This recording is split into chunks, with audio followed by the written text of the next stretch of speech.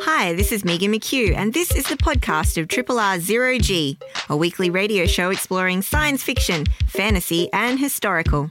Zero G is broadcast live on Triple R from Melbourne, Australia, every Monday. Hope you enjoy the podcast, and feel free to get in touch with us via our Facebook page or the Triple R website.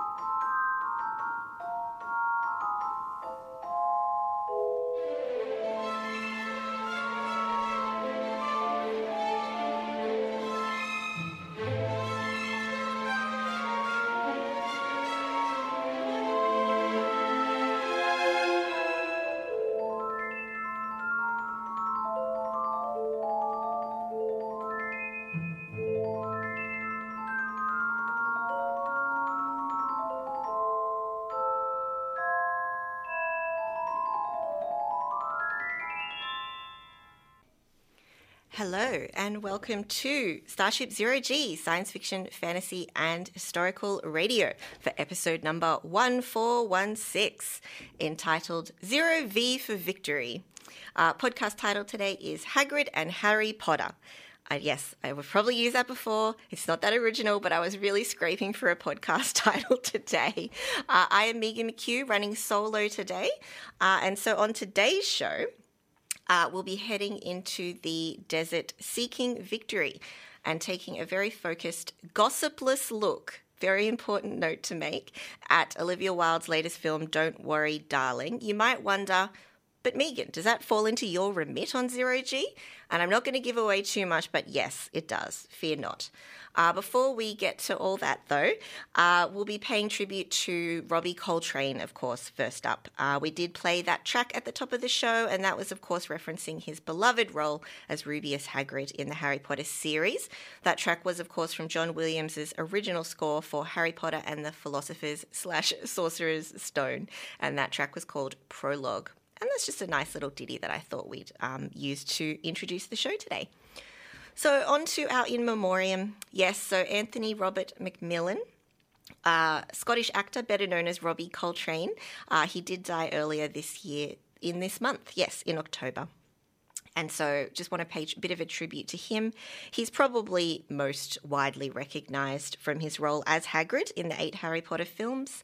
And so that's obviously something to note. But if we take a throwback to his early career, he started out appearing next to Hugh Laurie, Stephen Fry and Emma Thompson in a series called Alfresco, which I've not seen. It seems a little before my time, perhaps, but it was a comedy sketch show and it was shot on location, unlike a lot of comedy sketches that are shot like on a set. And it was written by Ben Elton, and later on Fry and Laurie also had some writing credits for the series as well. I'd say Coltrane's first breakout, or another role that he's probably widely known for, is his role in Cracker, So he played a criminal psychologist, Dr. Eddie Fitzgerald, in Cracker. I do actually remember that. Looking at that series, I was like, oh, I do remember this series, but I've never watched it myself. Maybe I should. Love a good criminal psychologist romp. He also appeared in the James Bond films GoldenEye and The World Is Not Enough. He did voice work for the animated film Brave, and he also starred in the 2 Van Helsing films. Personally, I myself mainly know him from his role as Hagrid. And it was a role that his kids encouraged him to take. And I think a lot of people are glad that he did. He was actually one of the first roles cast, if not the first role cast, and for the film adaptations of Harry Potter. And in my opinion, he's a really lovely fit for Hagrid, who's a very beloved character. And so I can see that it was very important to get that casting right. And I think they've done so. He was one of the first characters introduced in the first film.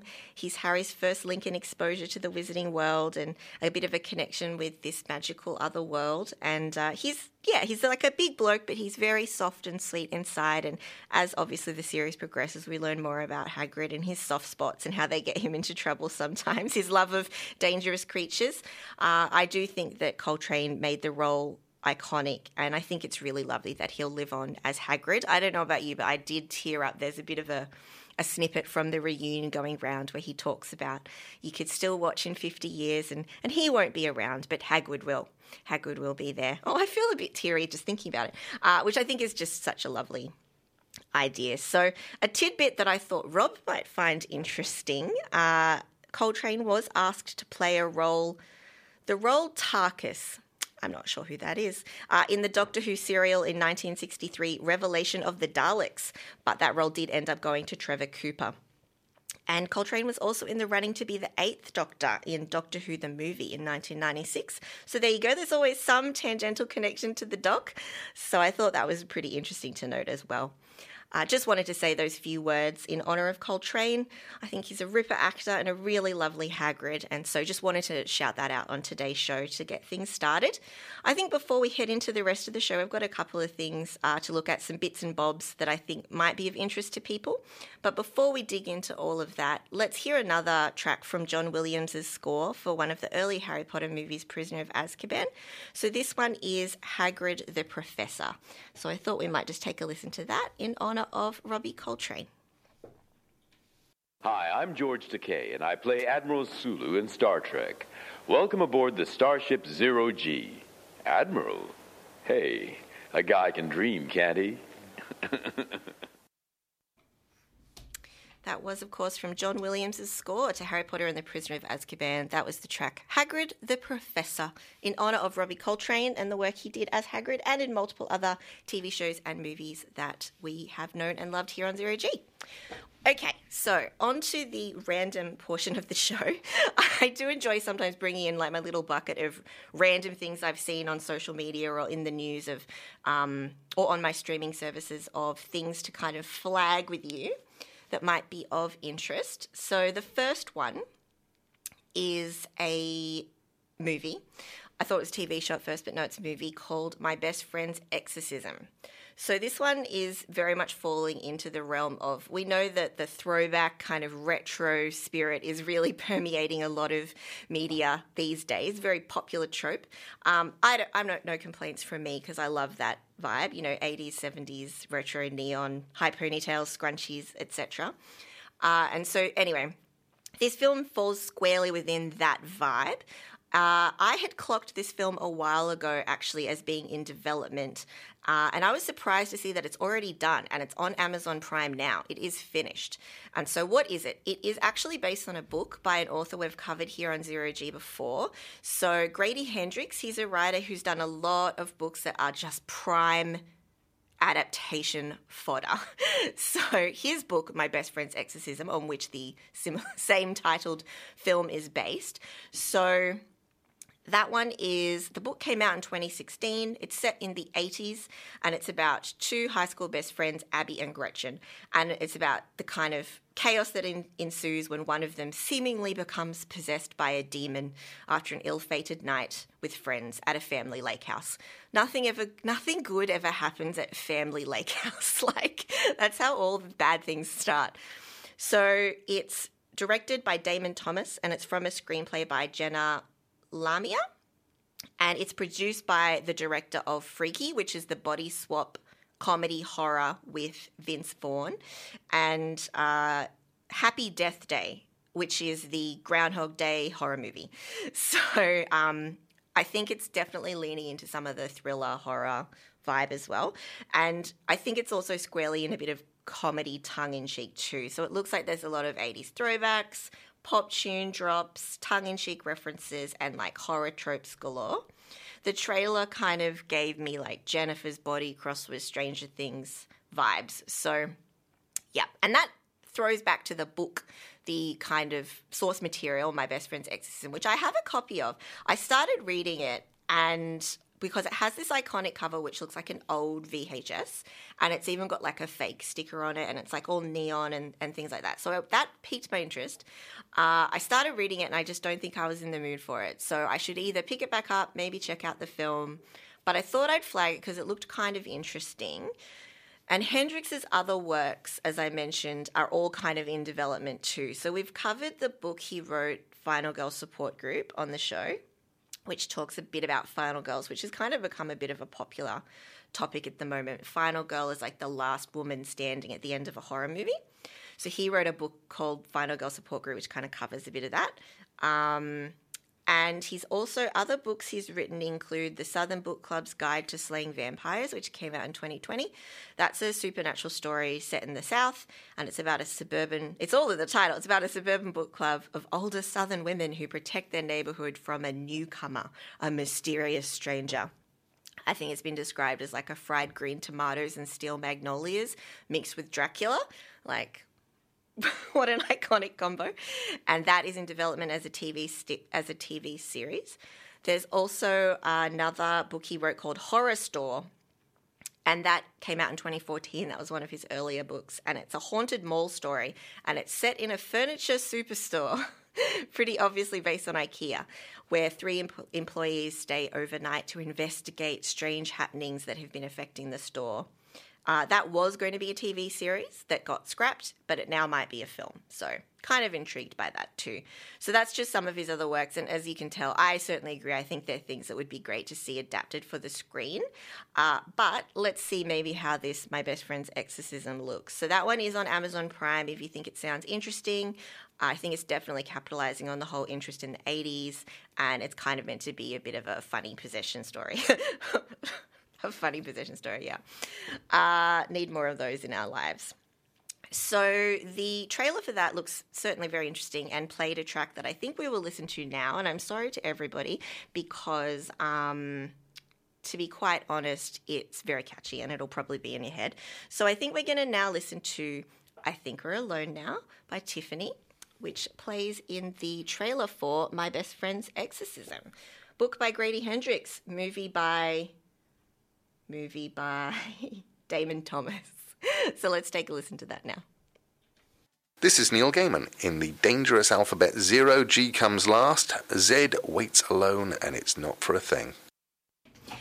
Yes, you are listening to 0G on 3RRR. I am Megan McHugh, and that was I Think We're Alone Now by Tiffany. And I'm not sorry for playing that because that is a real bop. What an enjoyable song. That was in reference to My Best Friend's Exorcism, now on Amazon Prime. Have not watched, might be good, check it out. The next random thing I just wanted to flag was I was very excited to see the teaser for this, which depicts almost nothing. I'd say it raises more questions than it answers. But Netflix released the teaser for their adaptation of 100 Years of Solitude, Cien Años de Soledad, which is what it's going to be called, and it is going to be in Spanish, which is another tick, good sign. So they released the teaser to celebrate the 40th anniversary of Gabriel Garcia Marquez's Nobel Prize in Literature. So Marquez is obviously a Colombian author. He wrote 100 Years of Solitude as well as many other classics. He wrote that in 1967, and it covers multi-generational epic, magical realism, the Buendia family who founded the fictional town of Macondo, and this Netflix adaptation is going to be the first ever visual audio adaptation. So cautious anticipation. Jose Rivera, who worked on Motorcycle Diaries, is going to write... Oh, it's a series. My bad. Not a movie at all. Series. Great. I think we need the room to make it a series. He's going to be writing it along with screenwriters Natalia Santa, Camila Bruget, and Albatros Gonzalez, all of whom are Colombian, and also in conjunction with Alex Garcia Lopez, who worked on The Witcher, and Laura Mora, who worked on Killing Jesus. Oh, sorry. Lopez and Laura Mora will be directing the first season. So I think it's great, obviously, that they seem to be wanting to do this right by including people like talent from appropriate places.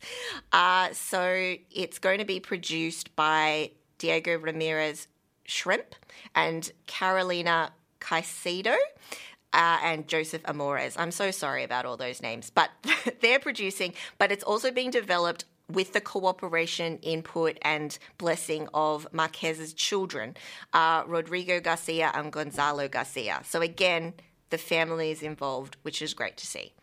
The bad news is no release date, literally just that teaser, which looks great. And from the details I've seen, I'm intrigued. I would like to see that. I mean, it's a troublesome thing to adapt in that it's going to be challenging. So we'll see. We'll see. Hopefully Netflix will throw money at it, get the right talent involved, and it will be something to behold. So keep an eye out for further updates on that. That is Netflix's project adaptation of 100 Years of Solitude by Gabriel Garcia Marquez. Now I have one more little bitty to talk through, but before we do that, let's hear another track, because why not? Because what I'm going to talk about next has a really great soundtrack, which includes this track by the Pixies, Wave of Mutilation. So let's listen to that, bit of a tone shift, but let's hear that before we talk about our final little random piece of information. This is Raymond D. Feist, the man who started the Rift War. Will it help if I say I'm sorry? Zero G, it's totally lacking in gravity. Okay, last random thing that I wanted to talk about. That was Wave of Mutilation by the Pixies, and that appears on the soundtrack of Netflix's... I promise I'm not sponsored by Netflix. There's just some interesting stuff coming out on that platform. Netflix's series Midnight Club. So Midnight Club is like a horror mystery thriller TV series, all things I like. It's created by Mike Flanagan and Leah Fong. And so Flanagan is like the showrunner, executive producer, that whole thing. And it is an adaptation of the novel by Christopher Pike. And that is a huge nostalgia memory moment for me, because I read so much Christopher Pike when I was at school. So there's a 1994 novel called Midnight Club, written by Christopher Pike, which this is sort of an adaptation of. But what's actually going to happen is, or Flanagan's vision, is that all 28 books written by Christopher Pike, or maybe not all 28, but 28 of the books written by Christopher Pike will be covered in this series. So it's kind of like a storytelling around the campfire kind of series where they'll say different spooky stories. And I imagine the premise is going to be each episode will cover like one of the books. So again, I'm just flagging this. I've not watched it yet, but it looks really interesting. So the series follows like 8 hospice patients who meet up to tell these stories at midnight, and it's out now. And yeah, like I said, he's trying to make it into like a long running series that covers like all the different kinds of Pike's books and the content of those books. And he wants to do that for multiple seasons and have it as kind of an anthology situation. So he said, Flanagan, the showrunner, said that like Nickelodeon's Are You Afraid of the Dark is an inspiration. So we're definitely in the realm of horror anthology. You can dip in, you can dip out. So the overall premise, as I mentioned, is the 8 hospice patients who are all young adults. So they're terminally ill and they live in a place called Brightcliff, and it's set in Seattle. And they tell each other these stories, and then... I don't know too much more than that, but that was enough to hook me, to be honest. Flanagan, if you're wondering about his chops to pull off something like this, he has done a couple of well-known horror films, which he directs, writes, and all of that jazz. So Absentia, Oculus, Hush, Before I Wake, Ouija, Origin of Evil are all ones I've not seen, but he also did the Stephen King adaptation Gerald's Game, in 2017, and the sequel, I have a lot of thoughts on this that I won't get into now, Dr. Sleep, the sequel to The Shining. So he's also worked on other anthology-type series for Netflix, The Haunting series, which started out as The Haunting of Hill House, and then there was, based on that novel by Shirley Jackson, and then there was a follow-up series called The Haunting of Bly Manor, which was based on The Turn of the Screw by Henry James. So that was like an anthology season rather than per episode. So he's worked on that, and so that's interesting. It seems like he knows what he's doing. He also created and directed for Netflix. They really got a partnership going. Midnight Mass, which from all accounts is quite good. And he's also working on something called The Fall of the House of Usher. So he's a bit all over the map in terms of his source material, which I'm kind of into, to be honest. So in terms of does he have chops to pull off horror and thriller and anthology and mystery, I'd say the answer is yes, from looking at the rundown of his CV. The thing I'm also quite interested in is the fact that the soundtrack for this show looks great. So I've not watched it, looked up the soundtrack because I wanted to play some music, and it looks great. It includes like Cypress Hill, Bush, oh, that's a real throwback too, Duran Duran, Salt and Pepper, TLC, Groove Armada, and that Pixies track I played before.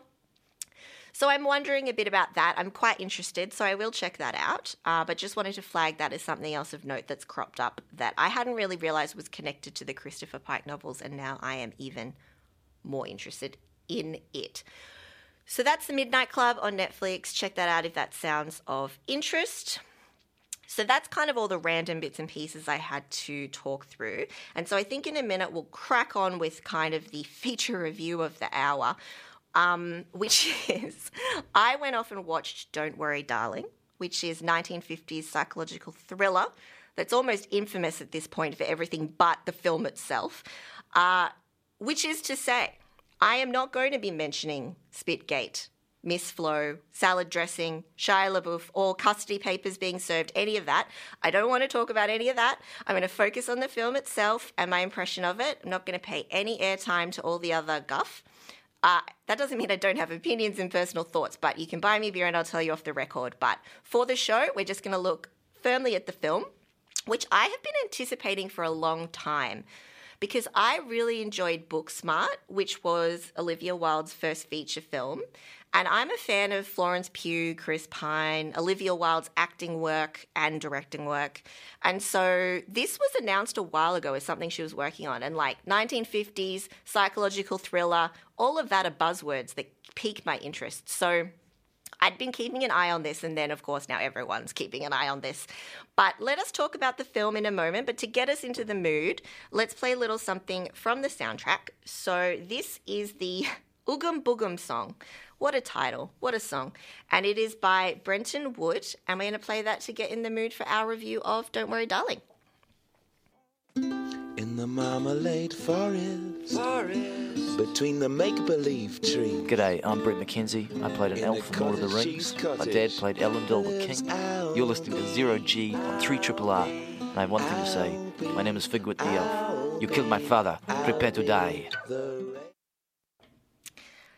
Yes, that was Oogum Boogum song, which is like, if you heard that title, you'd be like, what is that song? But I think everybody knows that song, and it is by Brenton Wood. And that is to introduce our little review of Don't Worry Darling, which is the second film for actor-director Olivia Wilde. Her first feature, as I mentioned before, was like the teen comedy Booksmart, which was so smart, clever, funny, interesting, well-acted. Definitely recommend if you haven't seen it. A lot of people are like, oh, it's the female equivalent of Superbad. I'm like, kind of just exists on its own as a good movie. So that was her first foray into directing after many different projects as an actor, which I won't go into here. So she, after doing Booksmart, she took a bit of a sharp left turn and decided to tackle this film, which is a tense, nostalgic, psychological, suburban thriller.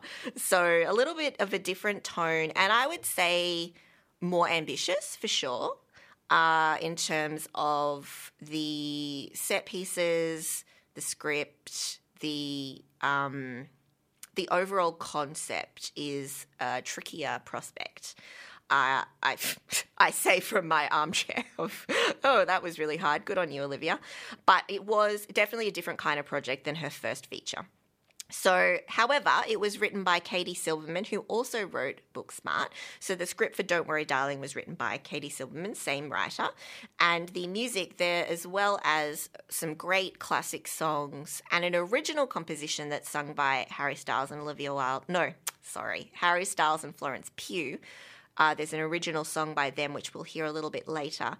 There is also a score, and that music is by John Powell. And so I think he does a nice job of setting the scene of this tense, weird environment. So what exactly is this film? I've heard it referred as many things, but let's dig into the actual plot without spoilers. So it's set in the 1950s and follows Alice, played by Florence Pugh, who is the devoted wife to Jack, played by Harry Styles. And they are a loving couple who live in orderly suburban bliss in the town of Victory. So there's a bit of a hierarchy in the town, you know, who's closest to what and blah, blah, blah, and who gets invited to what party. But everyone is, for the large part, happy to live in harmony in this kind of insular, protected little community.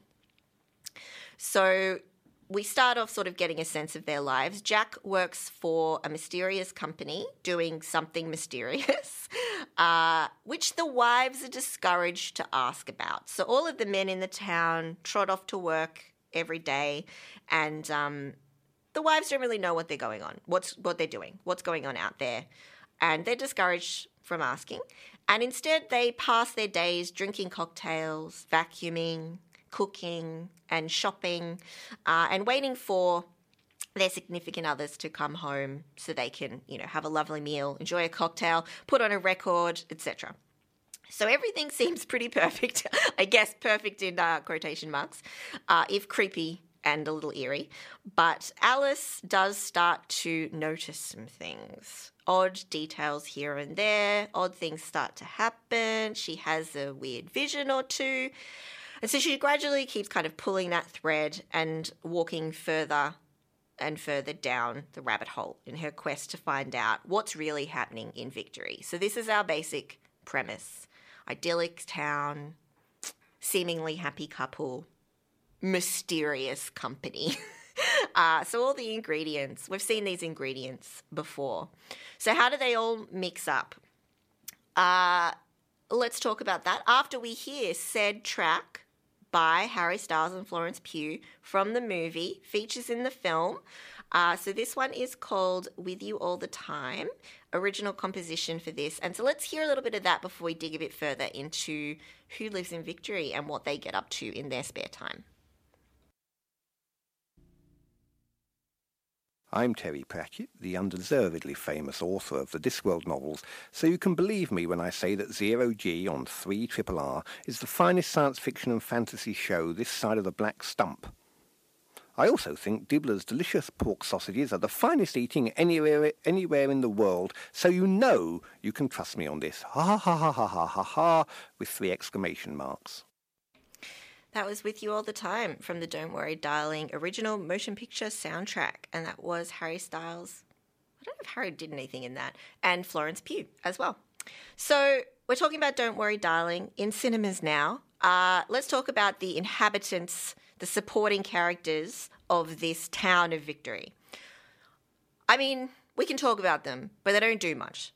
This film is Florence Pugh. So she's the centre of this. She's Jack Nicholson in The Shining. She's the centre of this film, and a lot of it hangs on her. And we'll get to how that goes in a minute. But we do have people who were paid to appear in this film.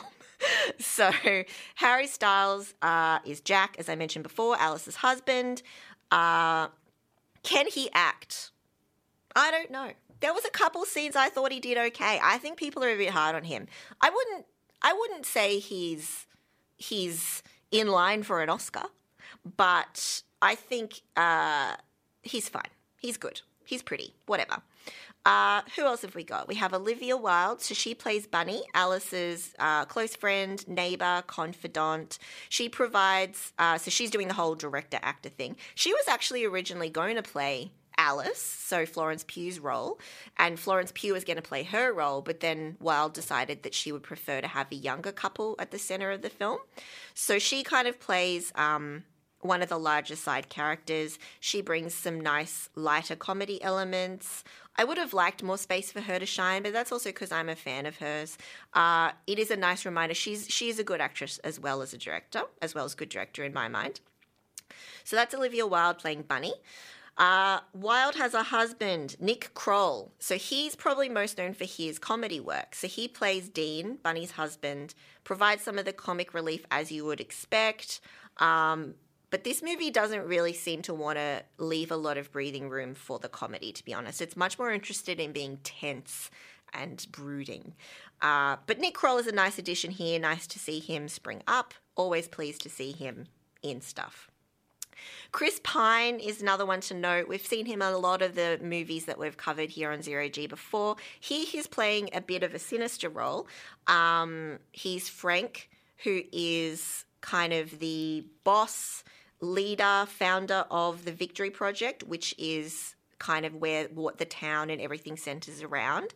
So he is playing this kind of charismatic leader who kind of demands devotion, but a little bit of a cult leader energy. His wife, Shelley, is played by Gemma Chan. I really like Gemma Chan. She's not got much to do here. They kind of use her as a bit of a pretty set piece. I guess that's actually kind of the point. But I want to see her do more. I want to see her in more stuff. But she's good, serviceable. We also have Kiki Lane playing Margaret, who's another one of Alice's friends, and there's a little bit of drama around Margaret.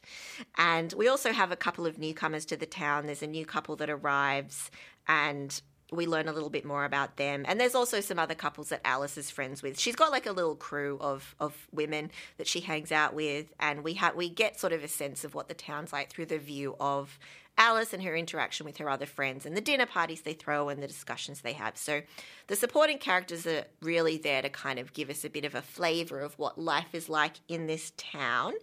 But as I mentioned, really no one has that much screen time, not even Harry Styles. I'd also argue they're not even that critical to the plot. But it just creates a little bit of the mood, I suppose.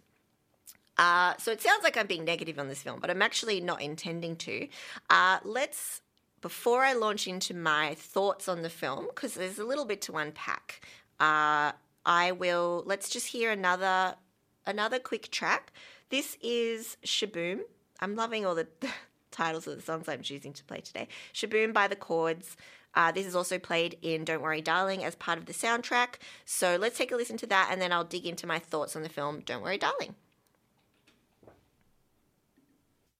Hi, I'm Andrea Thompson, and I played Talia Winters, resident commercial telepath on Babylon 5. You're listening to Zero G on 3RRR, and I know what you're thinking.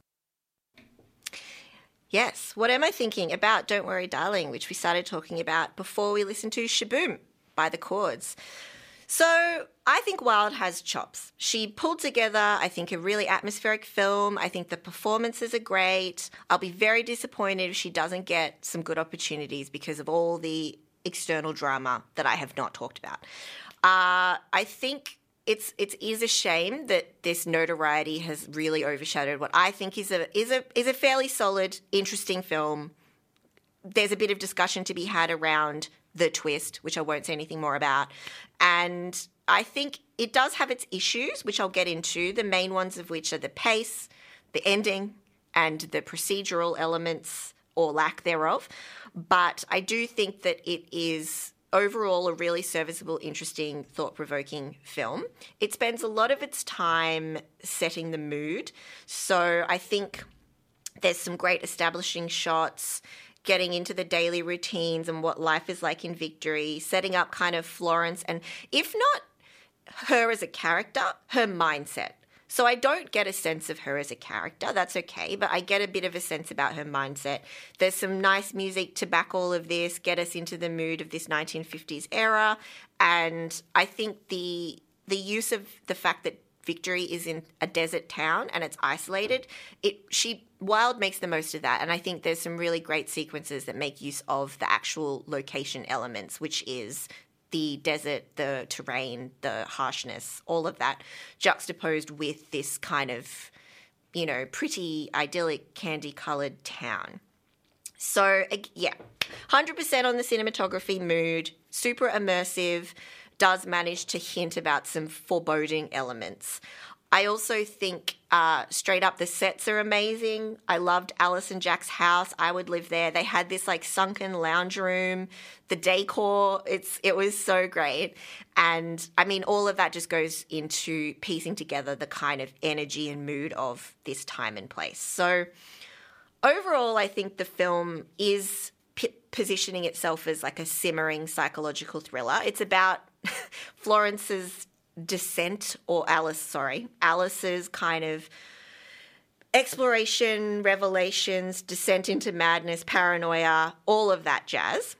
I mean, this is a well-trodden path, but it's well done largely due to the fact that Florence is a really wonderful actor. So Florence Pugh, she has the chops. This film hangs on her. She carries the scenes. She gives a really great performance that's like quite unashamed. Like she throws herself into this and it becomes all the more obvious how little everyone else is given to do in the film. So I would say that following her is interesting, but because she's sort of in this naive role in a way, that can get tiresome because you're just like, she's banging her head against a wall a lot of the time and you're like, woman, just like try a different tack. And so overall, I think maybe the whole focus on the psychology, I'm not sure I think part of the issue here is the script. I think we spend too much time dwelling in Florence's mind. I think the pacing is off. There's like a chunk in the middle of the film that's kind of laggy in action and plot and motivation. And so it's kind of her wandering around bewildered and we get these like breadcrumbs of what's going on. And I think that the middle portion is so like bloated that possibly it would lose people and people would just be bored, quite frankly. And it does pick up at the end. The ending, I think, will be divisive, but there are once sort of Alice gets with it, there's some great tense scenes, really spearheaded by Florence Pugh and Chris Pine going head to head. So things do start to pick up towards the end of the film, thankfully. And I don't want to ruin the ending, of course, but it's interesting. It taps into some commentary that I wasn't expecting. I won't tell you who Frank is based on. That might give a little away. I don't think it's wildly a spoiler, but the movie's making a commentary, and it's making more of a commentary than what I thought it was, and that it did surprise me in a couple of ways. I think overall maybe it's too long, or maybe it could have been a really great 1-hour episode of Black Mirror. I don't know. I think bits could have been condensed or more action could have been introduced. I'm not too sure. I'm not going to profess that I could fix this film, quote unquote. And I think there's a lot going on that's great here, but overall the actual narrative, plot, tension, I think was just a bit off and doesn't quite make it. So there's also the fact, and this would drive Rob absolutely mad, the procedural, and I won't tell you too much more than that, but there's procedural stuff and it is awful. It is not fleshed out. A bunch of it doesn't really make sense if you think about it for more than a minute, but I'm okay with it because this is a message movie. It's not meant to be about hardcore procedural elements. It's not meant to be hardcore world building or whatever. It's about a concept, an idea, a message. And so I was okay with the fact that it's pretty light on the procedural. Others may feel differently.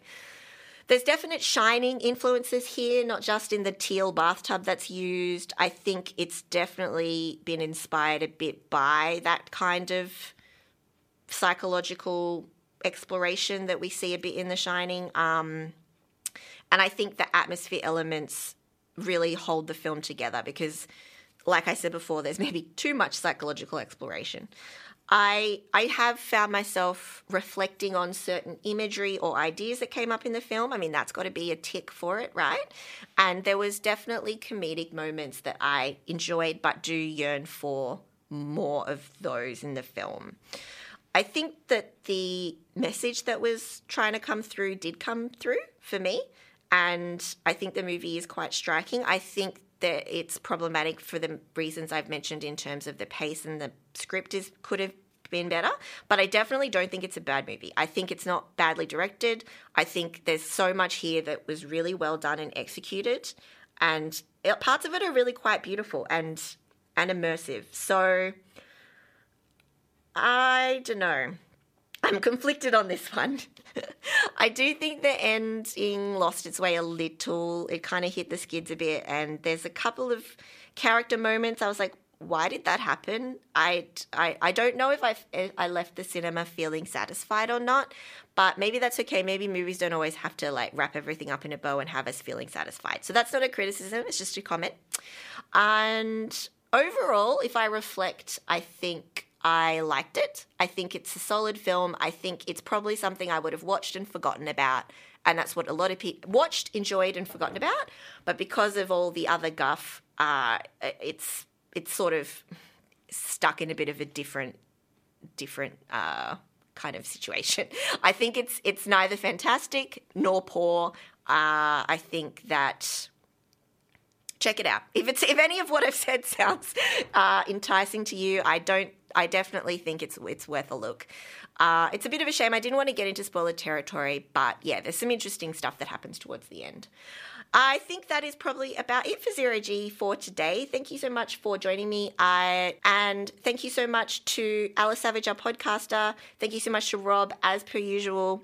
And we'll be back with you next week.